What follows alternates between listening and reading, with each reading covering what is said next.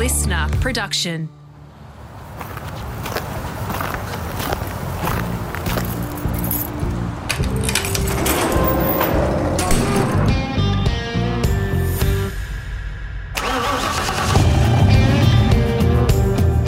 G'day, it's Rusty here, all set for part 2 of my podcast with acclaimed motorsport TV director, producer and editor Nathan Prendergast.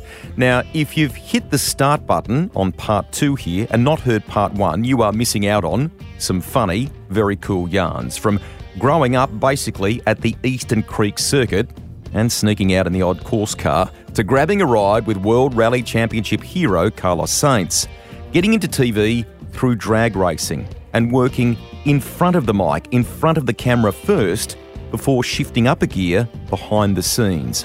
The self-taught lessons that still serve him well, and making a break to join the newly formed Supercars TV that would be a major part of his work life. We begin part 2 by reflecting on one of the most watched moments in the history of the great race, certainly the modern chapter anyway, an incident you can hear more about in our episode with Fabian Coulthard, which is in the Rusty's library.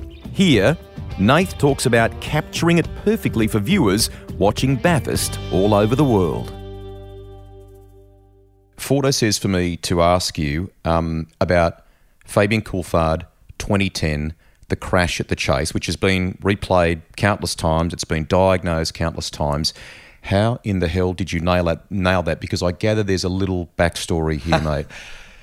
So Channel 7 days, Saul Stein, very big on sounds of the game, curb shots, speed shots, stuff like that. First lap of the race, coming down Conrod, and I've taken curb at the Chase, standby curb. Take it, and I'm watching the cars come over, and I'm always waiting, but I'm glancing at the monitor wall to see what the next shot I'm going to take. And I'd actually planned to take a low-angle shot, not the one that actually went to air. Anyway, just as I'm about to make my call, I see this flash, and I've just glanced up and gone, 23, take, bang, and I push in. And obviously the Fabian's spun out of control and gone straight across the top of the curb can, and I've just flashed it. I mean, it's nothing any other director wouldn't do, but I've gone to the right camera at the right time and just, called the right instruction, and he's just gone and got this massive barrel roll. Famous shot. It was awesome. And then I remember what I do remember is Fordo's like, he's dead, zoom out, he's dead. I'm like, mate, he's okay. I can see him moving because I could see it on the other cameras. He was tight, and you do have to be mindful of that, loosen off the shot. But I was like, he's okay, mate. When they roll like that, a lot of the energy comes out of it. It's always the big hard stops, like Radicic at the top of the mountain. I knew, that would have hurt. But mate, it was it's exciting. There's been a couple of moments in my directing time where I'm like, it's good to be good, but it's better to be lucky. You've gone to the right shot, you've grabbed the right thing. But I've always sort of credited or appreciated my ability and my motorsport history to read a race. So generally I'll be able to get to the right shot because I kind of see the attitude in the car or what it's going to do. Fordo reckons he had to half bollock you at 2013 when you were watching Frosty and J-Dub, Jamie Whincup, going at it. And Gold Coast? No. Was it Bathurst? I'm trying to remember where this was. No, it was Gold Coast. Jamie and Shane. No, he reckons Frosty versus J-Dub. Jamie's running out of fuel. You turn around, you're laughing and howling about how damn good this is. You were playing more or less race fan, and he shouted at you and said, turn around and get back on the job. Oh, see, that's funny. I thought that was the Gold Coast race, but I definitely did that. Yeah. He sat directly behind me. I was in the front row, and I was having such a good time cutting this race. And I turned around, I said, how good is this? And he's like, watch the race, mate. I'm glad you bring up Gold Coast. We've done it a couple of times in the last few minutes. People do not realise how intense it is to direct. You half touched on it before. I think Fordo reminded me that it's got almost as many cameras at Bathurst, but it's half the length, mate. It's insane, isn't it? Yeah, well, the shortened version is 2.6 or 2.8 Ks, and it's got 24 cameras. Bathurst is 6.2 Ks and has 28 cameras. Right, so the longest shot at the Gold Coast is like a second to second and a half. You'd never get a break, and it's so intense. And, in the Gold Coast 600 days, there was 300 Ks of racing. It was like a lot of seat time. And I know, you talk to Mish Wilden and Margie, who are just superstars, Vision Switcher and DA who sit beside me, even for them, it's one of the toughest races to do because it's just relentless and such fast cuts, but super cool pictures from that place too. Chad Nailon is another one who's been helpful here. He says, ask Nath about the Coke 600 cable cam fail. What's that story? When we did our race in 2013 at Circuit of the Americas, the weekend after I went to the Coke 600, was really fortunate to meet an American director by the name of Artie Kempner, who was directing the NASCAR racing there. We got on like a house on fire. Anyway, he invited me out to dinner on the Saturday night, and the Coke race was on the Sunday the next day, after the Indy 500, funnily enough. Anyway, we were at dinner and we were talking old television war stories. He's like, oh, what's the worst thing that's ever happened to you? What's the craziest thing? Anyway, I retold the 2008 story of when Batcam, which was a cable cam at Bathurst, fell. And it fell on the track. And we did a very good job in broadcast of really sort of ducking and weaving. And no one really knew what happened. But the camera actually fell down and luckily landed not on the track, but a bit of cable got wrapped up. And anyway, it was pretty risky, pretty scary moment. But luckily no one was okay. And I was telling him that story. Anyway, come the next day, we go to the Coke 600. I'm in the OB truck. And I was fascinated with this cable camera they had because it was so fast. It could do like 130, 150 kilometres an hour. We ended up actually having it at Bathurst in 2007. Anyway, I'm watching this camera and the monitor for this camera really intently, and I hear it's a restart after a safety car, and the director goes, "Stand by, cable cam, go, go, go, go." Anyway, I watch this cable camera shoot across. It stops funny, has this massive shake, and then goes black. And I'm like, and I'm waiting. Someone's going to notice. No one's saying anything. And then I lean over to the pit producer and said, "Have a look at cable cam." And then you hear the director go, "It's f***ing what?" It's what? The cable camera? Anyway, he's like, it's fallen. Anyway, he turns like over his shoulder and just glares at me like, "Dude, we just talked about this last night. What the hell?" And I was like, freaky. It's time I leave the truck now. So crazy coincidence. I know those sort of things from a safety perspective, but you're always innovating in your game, mate. You've got to try new things. Some of these, cable cam and stuff. You've got to bleed that stuff in and have a crack at it, don't you? Yeah, you do. You always try to make the cars or anything you cover, because obviously I haven't just done motorsport, and that's a lot of the other stuff I've done has really helped me with my motorsport coverage, but it's always about trying to find a new way to make it look as good as it possibly can. And in motor racing, it's always about speed, right? How do we make them look fast, or how do we, tell the story better? So yeah, we're always looking at new tech. Obviously new tech comes at a cost, but there's some things that have developed, like drones are crazy how quickly they've come on in recent years. They're a little harder in our game, but always trying to find new ways to tell the story better and new technologies, definitely. And some of that is about show too, not just tech or cars. The Eastern Creek NASCAR style kind of, grand opening, the ceremony and things that you did with the race that was under lights there. How immersed in that? How much of that was you? And tell us a bit about that. I'm really proud of the night race because it was my first year as GM of television, so then out of the director role from 2017 into that role 2018, that announced the night race because it was so important that the lighting was at a level that TV could operate. I sort of got handed the project with the events guys to deliver it, and it was all temporary towers. So we did a huge amount of testing out there and put towers, and then because it was a night race, I saw the immediate opportunity to be able to do more of a showbiz intro with pyro and lasers and smoke machines, and I love all that stuff. And Sean Seamer was his first year as CEO, and he was really good to me in the fact that he was mental, and everyone knows it. I love him. He's one of my great mates. He gave you the latitude, mate, didn't he? He gave me the latitude. He was like, "Nath, whatever you want, go do it." And so I was really fortunate to have a really intimate involvement in that event, and then have the free reign to sort of, not free from a budgetary perspective, but from a creative perspective, to sort of take that and do something different. And I really wanted it to be a showcase of the sport. Primetime viewing, cars under lights, flames, brakes, sparks, you name it. And, it was a really exciting thing for me. and I'm really proud of the way that came together, and it worked really well as an event. It had huge attendance. And really good viewership on TV. So it was an exciting time, that one. The role of being in that top position was one you had to take, mate. It was great for your growth, for what you're doing now and so on. Was it hard to stop the directing, though, at that stage of the game? Really hard. Just ask Brian Forshaw. How'd you deal with it?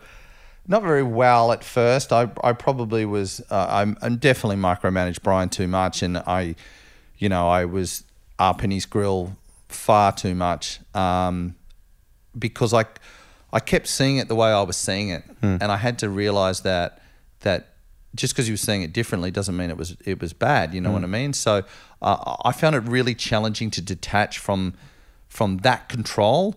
In one sense, I had more control as higher up the food chain in the business, but I had less control of the storytelling of the race because I wasn't calling the cameras, and it took me a little while to adjust to it. And and there were times where I really had to, tell myself, mate, this is still fantastic. Brian's a brilliant director. He's got a way better temperament than me. Let him go, let him learn. Do you know what I mean? So I did find it hard, mate, to be honest with you. And, it was only, it took a good 18 months for me to completely chill out. And even Brian, you ask him, he'll probably say there are moments where I don't.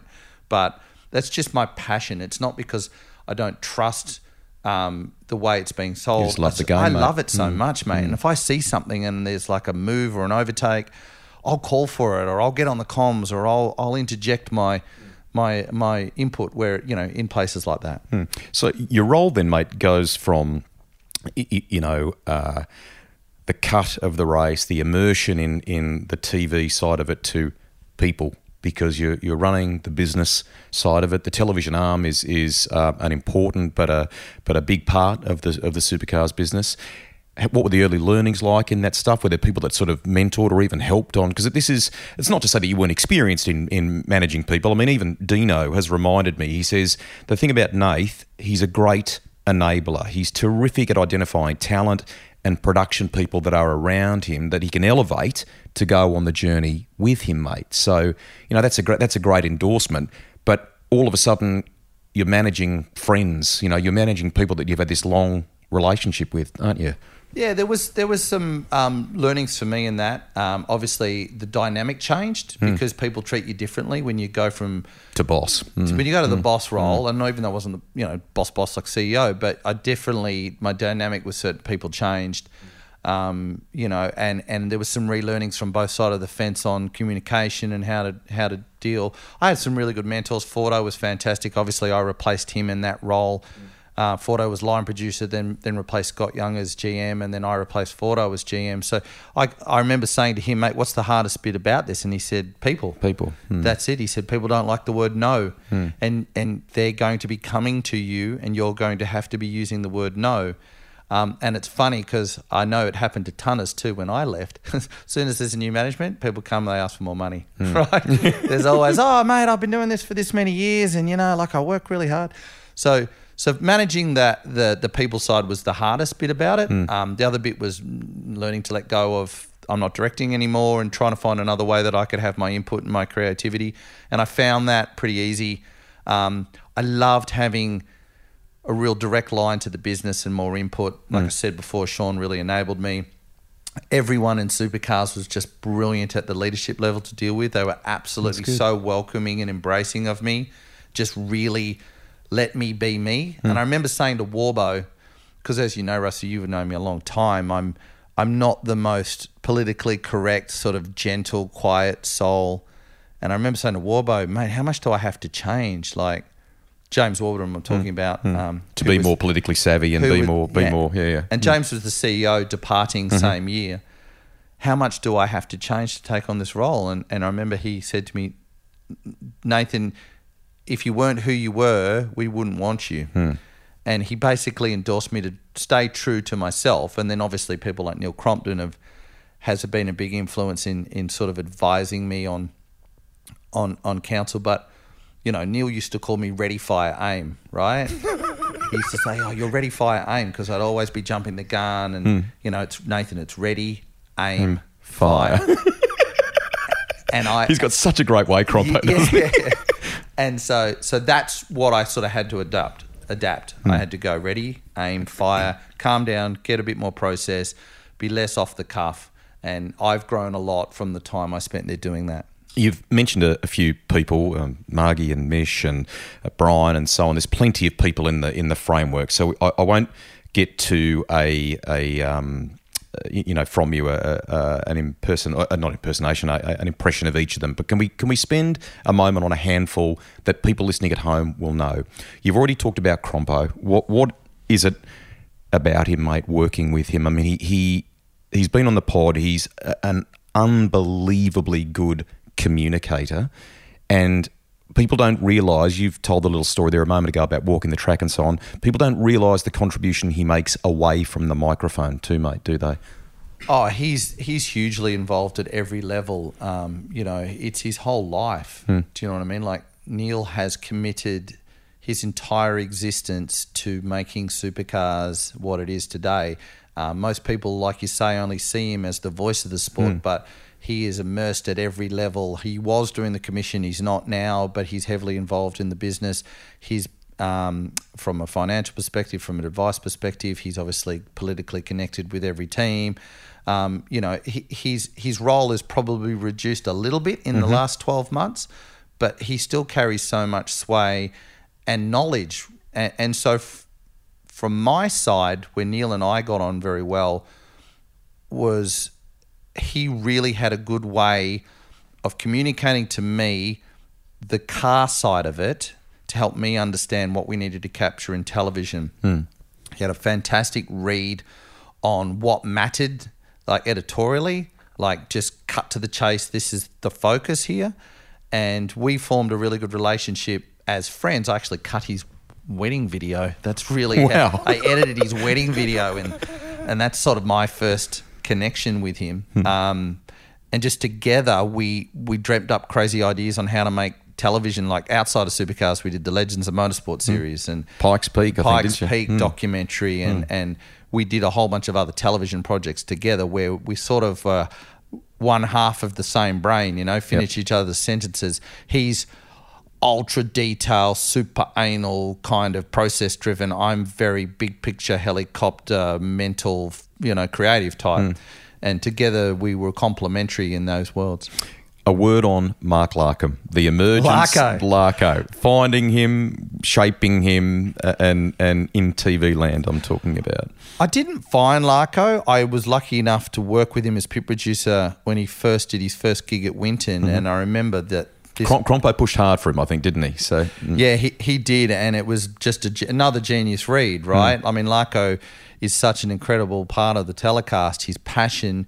Larko has this innate ability to speak to the everyday person, take a technical subject, a lot like Neil, but more in a down-to-earth Aussie way, and translate it with a level of passion and a vocabulary that just speaks to the everyday person. Exactly. He is just absolutely brilliant to work with. High maintenance, don't get me wrong. Like what? Oh my God, wants everything this way and everything's last minute, and oh my God, he's like, Nath, I need to go get these pictures for this, and I haven't planned it, and I know you said I've got 3 minutes for this cross, but I've done a dummy read and it's actually 12. Right? But that's all right, right? And you're like, no, Larko, it's not okay, mate. Oh, well, mate, I don't want to drop this. But anyway, you always find the middle ground with Larko, and it's worth sometimes giving him a bit of extra airtime because the stuff's great. But he immediately dropped into this universe and just, added something, brought a fresh take. And, obviously there was all the controversy over his exit. I was very anti that. But as we all saw, it didn't last long. No, correct. Scafey, hugely driven sports person, has formed that on-air, it's almost something that fans expect when they turn on now. He's obviously involved in the business nowadays as well. What about Scafey?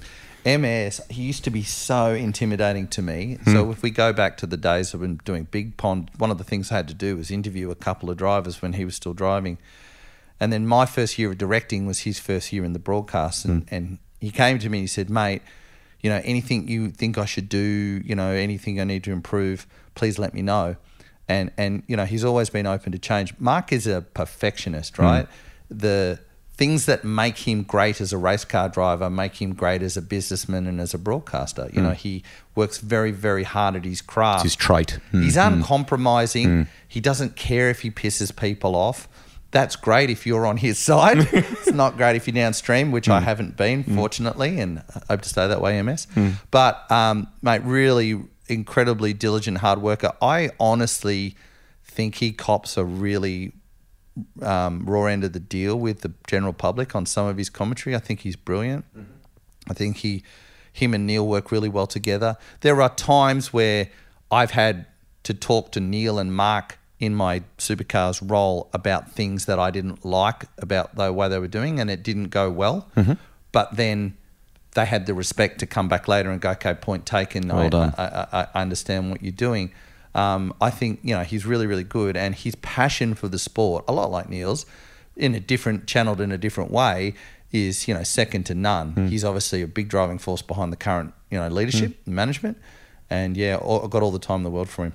Couple, while we're talking people, to finish here, giving younger people a go as well. I mean, Chad Nailon, most recent winner of the Supercars Media Award and so on, a guy that's come out of WA, has really applied himself, and it's great to see him kind of flying now, mate, isn't it? So, yeah, Chad's fantastic story. He basically got involved with me as a drag racing commentator, where he applied for a competition where we were looking for someone in the early Pro Series days in 2008 or 2009. I haven't heard this, a competition? Yeah, so I think it was Andra at the time. Tell us in 25 words or less. Why should you be the next face of drag racing? No, Chad applied for this role, this talent search thing, and, he was this young, skinny-looking kid, still is a skinny-looking kid, but real talent. And I worked with him, and a funny story about Chad is my first year directing 2009, the very first Townsville race, Chad was working with me on the drag racing coverage at the time. I was making it for 1HD. And he asked to come to Townsville, and he slept on the floor in my room. Crazy. Just to hang out and watch. And I remember, such is the commitment of the bloke. Yeah, and on the Sunday night, he came to dinner with me, Scafey, MS, and just was like a wide-eyed kid, like, what's going on here? But he showed commitment, worked hard. So when an opportunity came up for him to do something, I think it was New Zealand Utes, I was waving his flag. I was like, there's this guy, Chad, he's really good, he's a hard worker, I think he's worth a shot. And he's taken every opportunity that's been offered to him, and he's really made his most of it. And there's a couple of guys like Peter McDonald in the pits, is another guy that used to work, ex-AVE Speed Week guy.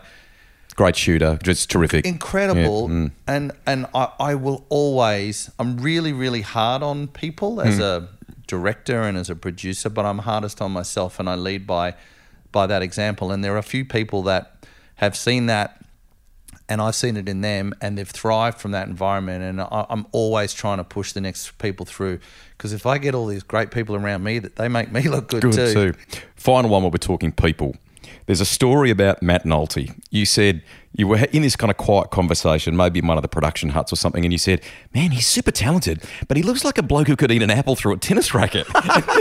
And then he walks in and everyone goes, and you were sort of like, oh, far out, there he is. And someone said, oh, hey, Nolts, how are you? And he goes, not bad for a bloke who can eat an apple through a tennis racket. Oh, poor Knuckles. Another one I'm proud of. You should be, yeah. Another ex-drag racing guy. Yes, I might have been a bit tough about his dental hygiene at the time.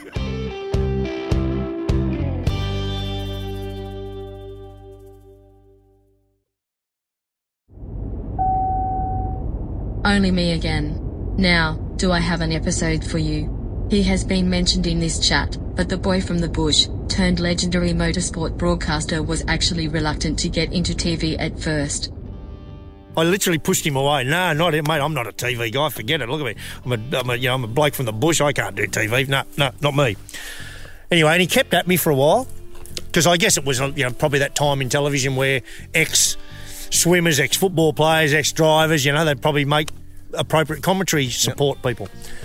So he kept at me, and I just said, no, look, that's just not me, not interested.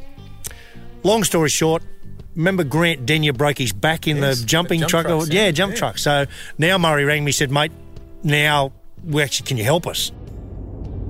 Largo, He connects so well with the average punter to this day, and his chat with Rusty is unmissable. Alright, speaking of TV, back to Nathan and Rusty. What sort of advice would you give to young people trying to get into television full stop? Doesn't matter whether it's, because you've done it all, commentary to editing, producing, whatever. I mean, when I'm asked about this stuff now, I think diversity is the key thing, mate. You got to have many skills in your bow, mate, don't you? That's the bottom line. I think that's it. Be willing to do anything, and that includes like running and getting coffees. Like just be in the environment. Like my point with Murray getting me on the championship in 2006, wasn't ever going to be an audio guy, and the money certainly barely made it worthwhile, but it got me in the series and it got me around.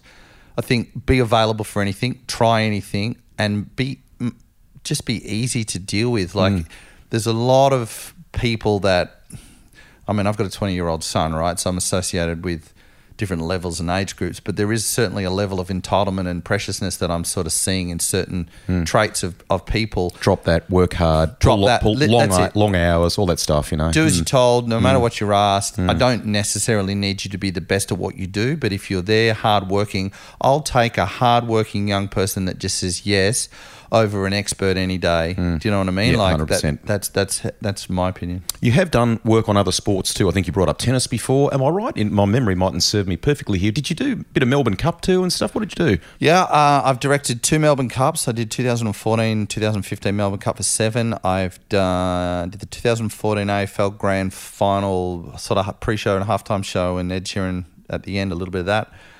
I did 10 years of Australian Open tennis. I've done the last 11 Sydney Hobarts. Mega. I haven't done any cricket. I've done some rugby union, a little bit of soccer. Yeah, a lot of other sports. And like I said, I have Saul Stein, Cole Southey to thank a lot for those opportunities. When Channel 7 took on the supercar rights, I started directing supercars. They gave me a lot of opportunity to do their other sports. Olympics, I did a couple of Olympics. And I really can thank them for giving me the opportunity to learn stuff. And every time I did another sport, I learnt a little trick or a little something or a little way to use that you could bring back. And I could bring it back and inject it back into supercars. And I loved that. And I'm forever grateful for what they afforded me. Not bad for that kid cutting brush videos to, what was it, Kickstart My Heart or whatever the tune was. A few other passion projects to talk about here as we sort of near the end. Summer Nats. I mean, you've often used the words, I think in another interview I heard with you, it is a rite of passage for car lovers, mate, basically, isn't it? So I think so. It's an incredible event, and I've made an incredible mate out of it, Andy Lopez. Andy, when he purchased Summer Nats, I think it was Summer Nats 23, I was engaged through Dale Britton to do the broadcast, and I did like 10 years of Summer Nats. And I absolutely love the event. Yes, it's wild. Yes, it's crazy. Yes, it's burnouts. Yes, it's like, to some people, Bogan Central, but it's an absolute celebration of the car game. It is like-minded people out having a good time in a, I won't say controlled, let's say relatively controlled environment. And I reckon if you're a 18-year-old with some sort of interest in cars, you must attend the Summer Nats because it is off the charts awesome.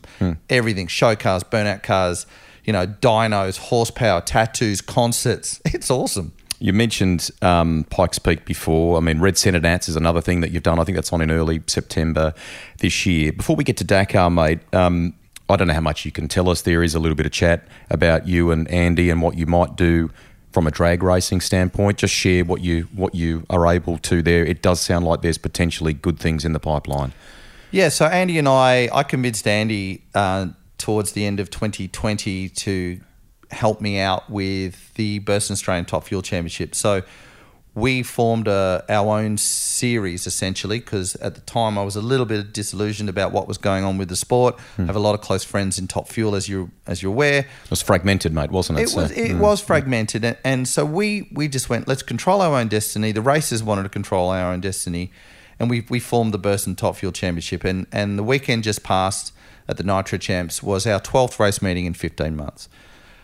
In that time, I feel we've proven ourselves as good organisers of drag racing. I feel like we've delivered an incredible television package, and I think we've actually put to bed a lot of the animosity that was around at the time when we first formed it.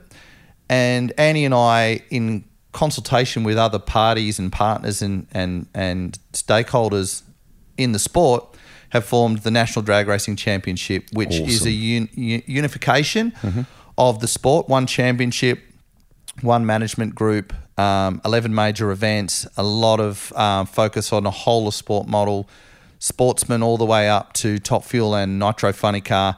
And I think it's a really exciting time for the sport, Rusty. It's in its infancy. It hasn't been announced yet. It will be announced probably by the time this comes out. And we see it as the first time, well, it is the first time in the history of Australian drag racing that's not been run by a sanctioning body or any of the tracks. We are going to work very closely with the sanctioning bodies and the tracks to ensure that their needs are met. But it's about delivering to the races, unifying to a single championship for all championship categories, and just being able to get the sport back on the path and going in the right direction.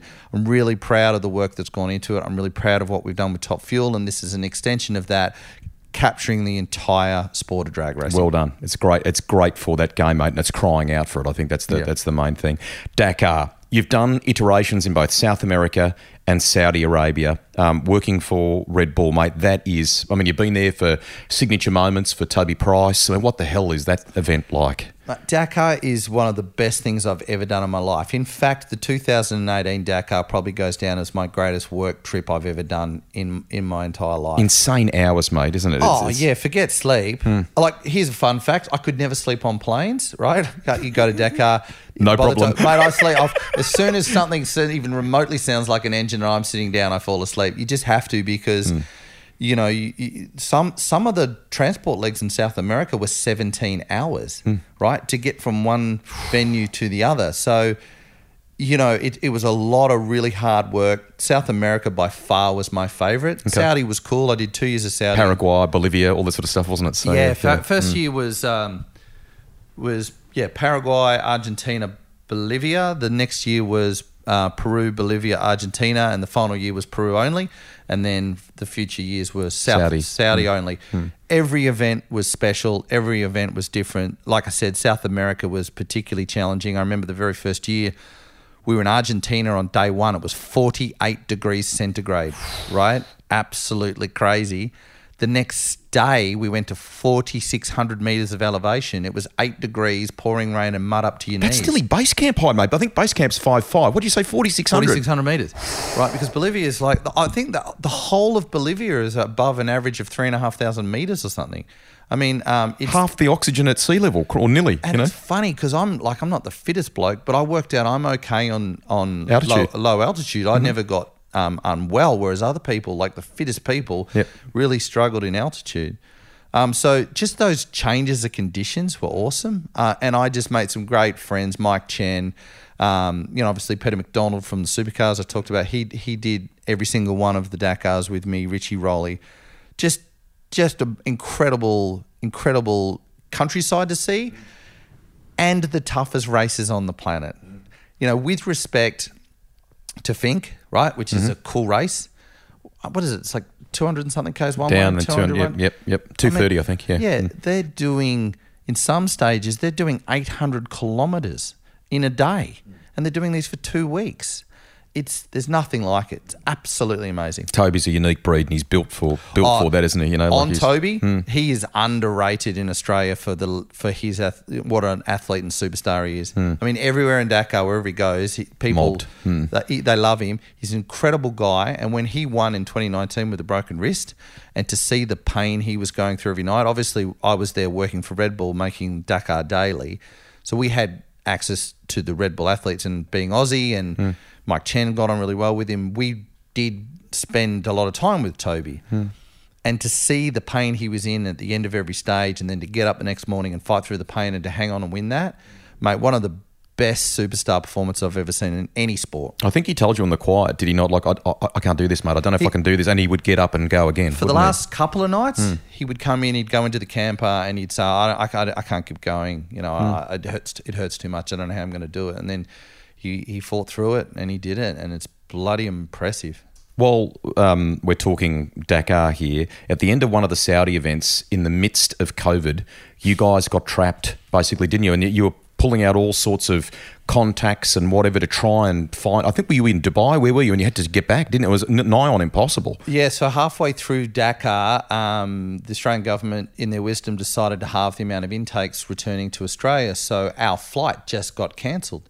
And I remember woke to a missed call from a travel guy, Brad, and I rang him. He goes, your flight's been cancelled. And I'm like, okay, that's when am I going? He goes, no, your flight's been cancelled. I'm like, yeah, so when am I going? He goes, mate, it's cancelled. There's not another booking. You can't get back.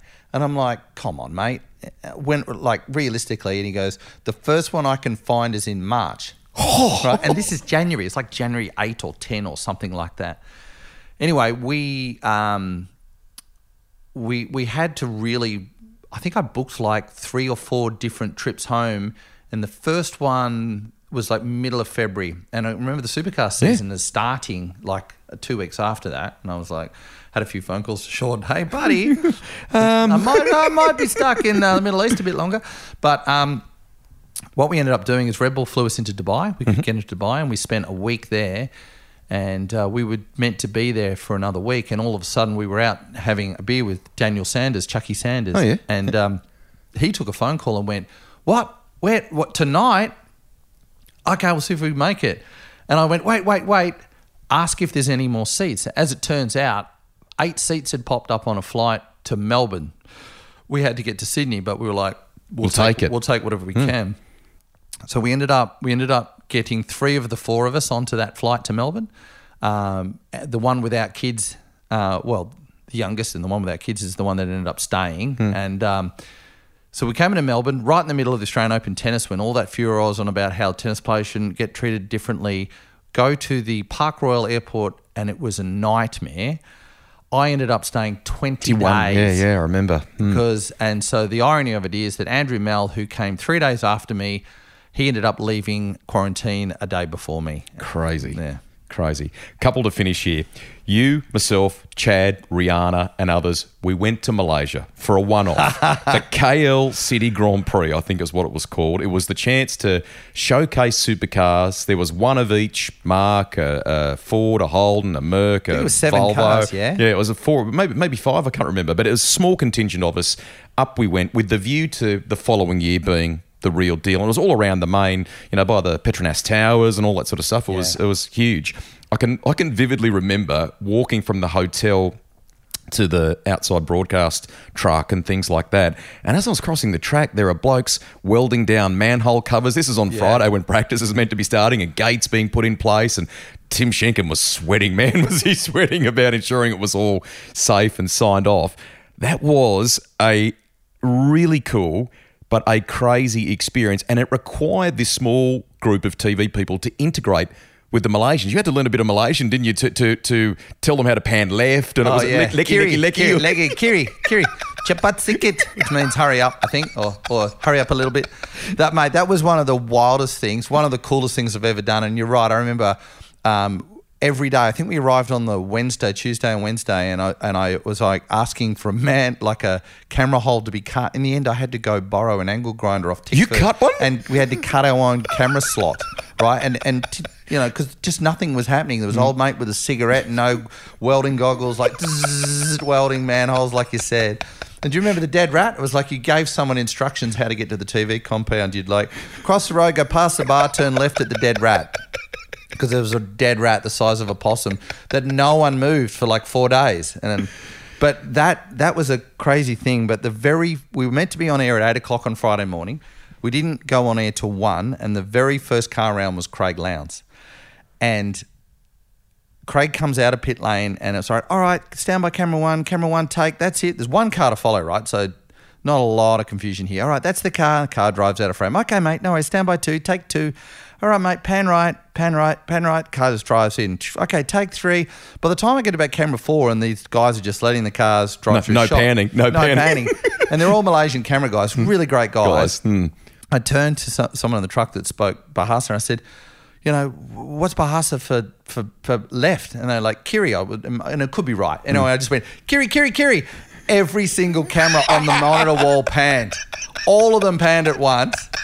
It was so hilarious. And then to make a comedy of errors worse, the world's biggest storm rolled in halfway through the lap. That's right. And the heavens opened and dropped swimming pools. And I remember just watching the monitor wall, the cameras just go blink, blink, blink, blink, blink. They just all started to disappear because in the 5 days they built the track, they've been putting concrete blocks on all these camera cables. I had all holes in them. The moment it rained, all the cameras shorted out. I reckon I had one camera by the left end of the lap and we're like, okay, I guess we're off air. The humidity was insane. And I can remember one of the sports car drivers, I think he drove a Lambo. He pulled his helmet off and his hair was like Elvis perfect. Oh, what was his name? He had an incredible name. He did. I can't remember it. Chad will know it. Yeah, he had an incredible name. And I think he ended up crashing at high speed right on the main straight, had that huge tear up. That would have been a great supercar race, so you got to admit. Definitely. Yeah, We'd love to have gone back there. Now, you are, just before we get to World Supercross and a few things, you did something during the pandemic, which I hated and tested, all of us, mate, and everyone talked about that word pivot, right? You took all the broadcasting stuff that you did so well and you integrated it with iRacing. You guys went e-racing that was absolutely world-class to the point where Lando Norris came and played. Max Verstappen wanted to do stuff with you guys. Obviously, he's a mate of Shane's and so on. It was tremendous, wasn't it? Yeah, and it was actually really exciting to be able to do something when other sports couldn't. We were really lucky we had this platform that had our cars in it. And we did, a really cool thing. I mean, it was making the news, Rusty. I mean, that's how starving people were for sport. But actually, Chad Nailon was the first person to ring me and said, mate, we should go iRacing on the Monday morning or the Sunday morning it might have been when we got on the plane at the Grand Prix. And by the time I got into the office Monday, Sean had the same idea. He said, let's do iRacing. And it was I didn't know anything really about the product. I'd had some indication because we'd had our local series.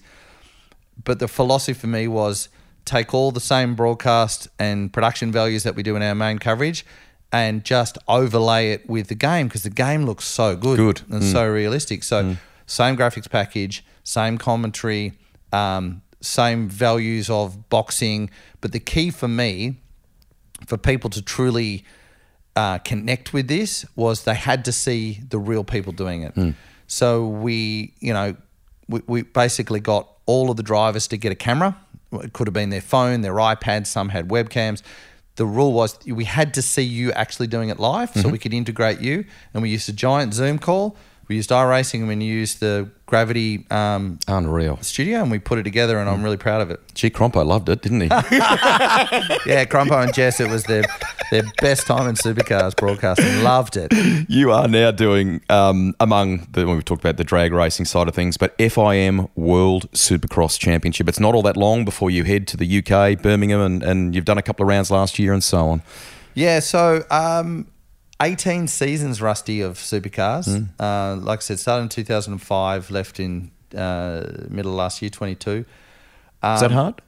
Yeah, really, it was really hard. What was the T-shirts? They gave you T-shirts. Prendergast. Yeah, Prendergast. Let's blow shit up, wasn't it? Yeah, because that's born from, we talked about me with a show in Sydney. I love pyro. I love anything where I get to, throw flames or do fireworks. But what was the reason you decided to call time? I just felt that I'd done everything I could do in the sport. I felt that I had... To grow, you had to step away. Yeah. And I had just... I love it. To this day, I haven't missed a race. Like, I still talk to the people. I love it. I'm still passionate about it. I didn't leave because I was disillusioned by the product. I felt that I was not growing. There was not much more I felt I could offer the product or change it. Yes, I could continue to deliver a good broadcast and make sure that the ship was steady. But I felt like what else could I really give them, and more what could I give myself? Like what was I learning? So the opportunity with World Supercross came along. I was approached by Tony Cochran, who is a big name, been on your podcast, X Supercars. Really rate Tony, and he rates you too. Thank you. And there was Adam Bailey and Ryan Sanderson, who I'd had a previous relationship through the AusX Open coverage, which you were also involved with. And they just painted a picture that it was all the things I wanted. It was global. It was a proper world championship, an FIM World Championship. They wanted to deliver incredible events and incredible broadcasts. They wanted to innovate, and it did appeal to me that it wasn't just a straight race coverage. It was a new product. It was out of my comfort zone, and there's a big showbiz element to the Supercross side of things, as opposed to like a traditional starchy kind of cars go around in circles type thing, which I also love. So just tick my box. We did last year, which was fantastic. I'm doing this year again, which is brilliant. We've got 6 events this year. Birmingham, which I go to in July, then on to Lyon in France in July. I'm going to Singapore in the end of September. Then we go to Dusseldorf in Germany in the middle of October, Vancouver, Canada, end of October, and then finish in Melbourne at Marvel in late November, actually same weekend as Adelaide. So it really gave me the opportunity to still use my motorsport TV skills on a global scale, and it's really been a fantastic opportunity for me to try new things and to change and get out of my comfort zone. And it's also served a purpose because it's got me on the global scale. And then now I'm also lucky enough to be doing some Formula One, some light contract work for Formula One. So you popped up, I think it was Saudi Arabia there, but there's opportunities for a bit more of that within the schedule that you've just talked about there this year, isn't there? Yeah, so 5 this year. I've done Saudi, Australia, obviously, because it was in my backyard. I'm going to do Silverstone and Spa, and then Vegas in November. How good. Vegas. Yeah. Vegas will be exciting. It's going to be very, very good. Fordo says to ask you about red wine night. Oh, wow. So in the Scott Young era, Scott used to have this saying, membership has its privileges. And Scott was a red. What's his title now? He's off in the UK. I can't remember what it is now. I don't know. It's vice president of something. Big swinging dick of Eurosport. He's kind of a big deal. People know him. No, Scott. Yeah, Scott's gone on to do bigger and better things. But SY really loved his red wine and always chose great restaurants and therefore always chose great red wine. And we always did it on Thursday night. And I love red wine, but it smashes me up. But we used to do red wine night, and it was always their common joke that to see the state I was in Friday morning, because generally it wasn't much chop. Any yarns about fishing with Larko and the gang in the top end? Did you do some of that? We did, yeah. So we went, because on the Crompo boat tours, the Croc tours, and I'm surprised Fordo's bring this up because the only memory I have is him completely panicking when we chased down a crocodile and it turned and came at the boat. All right, stop you guys. Yeah, he completely freaked out. I was like, dude, we're in a giant aluminium cage. It's not getting in. Anyway. Fordo literally ran from the front of the boat to the back screaming, all right, guys, back it up. Stop, back up the boat. What is, without giving away your secrets, because you're in a game of looking at new innovations and things all the time, what do you think the future of motorsport TV coverage is? Fast forward 5 or 10 years, about generally how we will digest it, do you reckon? Well, I think it's digitally. I think I don't have to be a rocket surgeon to say that. I mean, one of the things that really surprised me, because we don't have it from a rights perspective in Australia, is even how Formula One is doing it, with their own app and their own extended coverage. I think people nowadays, I mean, you've got kids, I've got kids, they don't watch linear traditional television. They don't digest it that way. They'll watch it on VOD or they'll stream it through a device, and whilst, it's not uncommon for us to consume stuff like that. We are at the end of the scale on television viewership, so everyone's going to watch everything through a device. We are in that crazy middle phase at the moment where there's still traditional elements, isn't there? Yeah, we are, but even the broadcasters get it. I mean, James Waldron now is he runs Channel 7. I mean, as of 12 months ago, I think 7 Plus had 12.5 million downloads. They're already setting themselves up when the cord gets cut. It's what everyone will do. That's why your Chromecast, you've got an app on your smart TV. That's how everyone watches it. But what the digital side is doing is, if you're going to watch it digitally, they don't just want to see your traditional, race coverage. They want the additional complementary information. So second screen, other picture-in-picture, other data, other information, complementary information, because it's sort of expected now. If you're going to watch it digitally, they don't just want to see the raw pictures. They want timing, they want an in-car angle, they want a chopper shot. Data, stats, or whatever it might be. That's it. And that's what digital is delivering to everyone. It's, we're all getting shorter of our attention span. So the way to keep them engaged is give them more shit to look at. There's a really cool photo that I think Kimi Räikkönen shared not long ago of his F1 experience, and it was like screen on screen on screen of stuff he wanted to see and know about when he was watching the broadcast. It was on steroids. It was, Yeah. You had a cool Commodore with some very good bits on it. Very sadly, it was stolen. They had to move another car that was in your garage to get it. Yeah. Tell us a little bit about that thing. It was close to your heart at the time. Did you ever find it? What became of all that? Yeah, so it was April 21. It's an HSV? What was it? It was a HSV Club Sport LSA with a Walkinshaw 557 kit on it. So it made about 720 horsepower. Did you take it out to Eastern Creek a few times? I think you did, didn't you? I did. I took it to the drag strip. It ran, what did it run? 11.4 or something at 127 mile an hour. Beautiful car. When you started it, the Saudis would start clapping, like you could watch the fuel gauge empty, but it was just did the best burnouts. It was completely impractical, but I loved it. Luckily, through Oscar Fiorinato at Super Shock, I managed to get some really good suspension on it. It was just a beautiful car. And unfortunately, it got stolen. They lifted the front gate off my house. They moved a Mercedes, which was in the driveway, and just left it in the street with the keys in. Crazy. And they did some pretty ingenious stuff to get into the house and get the keys and get rid of it. So it was gone for about 3 months.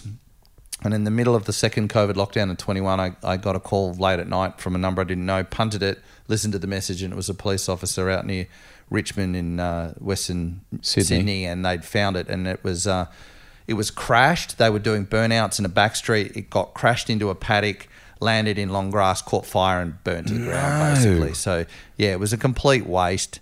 But I guess the only happy ending to that story is it got held and impound because they actually caught the people, and they got held and impound till all the process had to go through. And then it got bought by someone in South Australia. And I had this guy reach out to me on social media and say, hey, did you have a black Club Sport? Did it get stolen?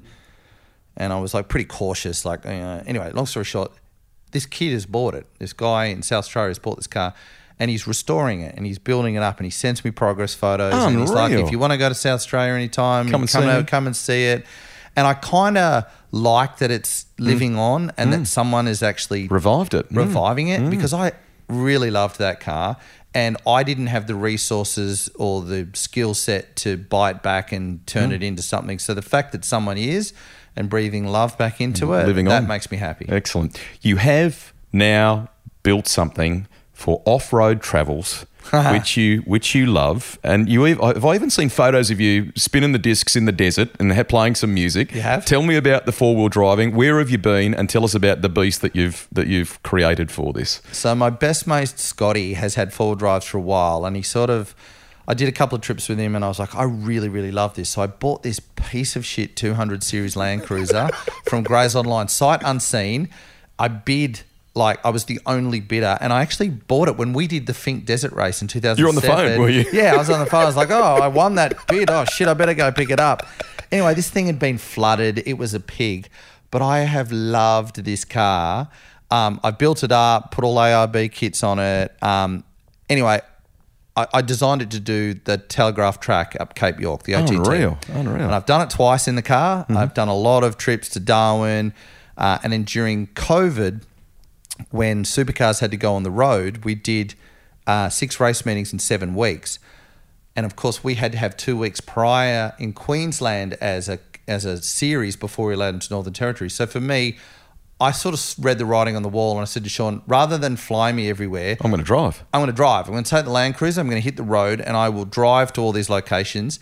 I'm not expecting fuel or miles or anything, but I just don't want to fly. You don't have to accommodate me. It worked for them. I did 20,000 Ks in 10 weeks on that trip, and I love that car. But yeah, I've been down Gunshot Creek in it a couple of times, which is a famous drop off on the Telegraph track. I've had it bogged up to the sills. I've had it through water up over the bonnet, and my fiance calls the rooftop tent the treehouse. She goes, when are we going to go have another night in the treehouse? So I love it. It's just my escape. Get off the beaten track. And to your point about the decks, we all love our dance music, and when I got to the end of the Telegraph track, we set up a little session and had a little played the decks at Nolan's Brook, and entertained all the 4-drive cars coming through and had a good time. Your smile says it all. Terrific. 2 to finish. Is there anything else, event or sport-wise, that you would have like to have a crack at that you haven't done yet? Is there anything on the wish list? I'd love to do IndyCar. From a broadcast perspective, broadcast perspective. I really would love to do IndyCar. I watch that product. I'm passionate about it. Obviously, Scotty Mac's in it. I really think I could do some cool things if I was allowed to get my hands on that. I've just started doing some F1 stuff. I really would like to explore that, expand and explore that. It's an incredible product. And they're growing. They're doing some great things at the moment. And aren't you they? know what they've done with it is amazing. And whilst I'd love to do more, I feel like they're already killing it. And from another sport perspective, outside of motorsport, no, I don't sit. You've done so much, mate. I don't sit there and go, I really want to do Rugby World Cup, or I do Premier League game. I'd love to be involved in the broadcast because of the scale they're at. But I got to say, my love is got to have an engine in it, So I really would love to do IndyCar and NASCAR. Cool. I would really like to do that. Hard one to finish on because it's probably very difficult to choose. Is there a moment where you were perhaps directing, where you were doing something in TV land that just was like this spine-tingling thing where you nailed what you were doing, what the offering in a sports sense delivered was huge and incredibly memorable? It could be sad, it could be filled with energy because it's a win or something. Is there a moment for you?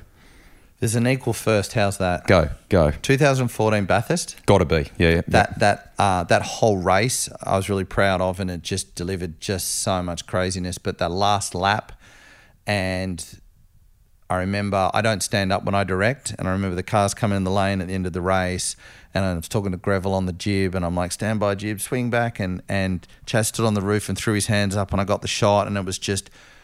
I just loved it, and I was standing up and I was just yelling cameras, and I could just see the whole monitor wall, and I really felt like I did a good job that day. And the other one was, funnily enough, the last ever race I ever directed as the Supercars director, which was Newcastle 2017, with the Scotty McLaughlin, Craig Lowndes stuff, the way that was told, Jamie Whincup winning the championship. And being told as he crossed the line over the radio. I really felt we did a really good job as a unit, and I felt like I did a good job as a director to finish it. Like it was like a mic drop. Okay, I'm done. This is good. So those two massive standouts for me as incredible time in the seat as a director. Yeah, they were pretty special. Congratulations on the contribution you've made. Keep kicking ass, mate. It sounds cliched, but it's unreal to think that someone who is properly passionate about something has made a career out of it and continues to enjoy it immensely. Great story. Thank you, bud. Thanks, Rusty, and thanks for thinking of me for this, because I love it, and you got some superstars on this, and I'm not really worthy in this company, but I really appreciate the time. You are worthy of it, but you've just done it wrong, though. You have some great talent. That's it. I'm Greg Rust, and it's time to end the podcast here. Goodbye, Nathan. Thank you.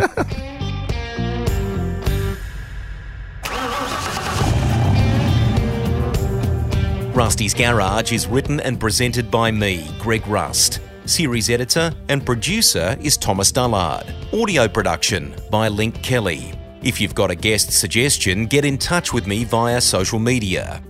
The Garage, that's where a journey begins with a tank full of passion-fueled stories.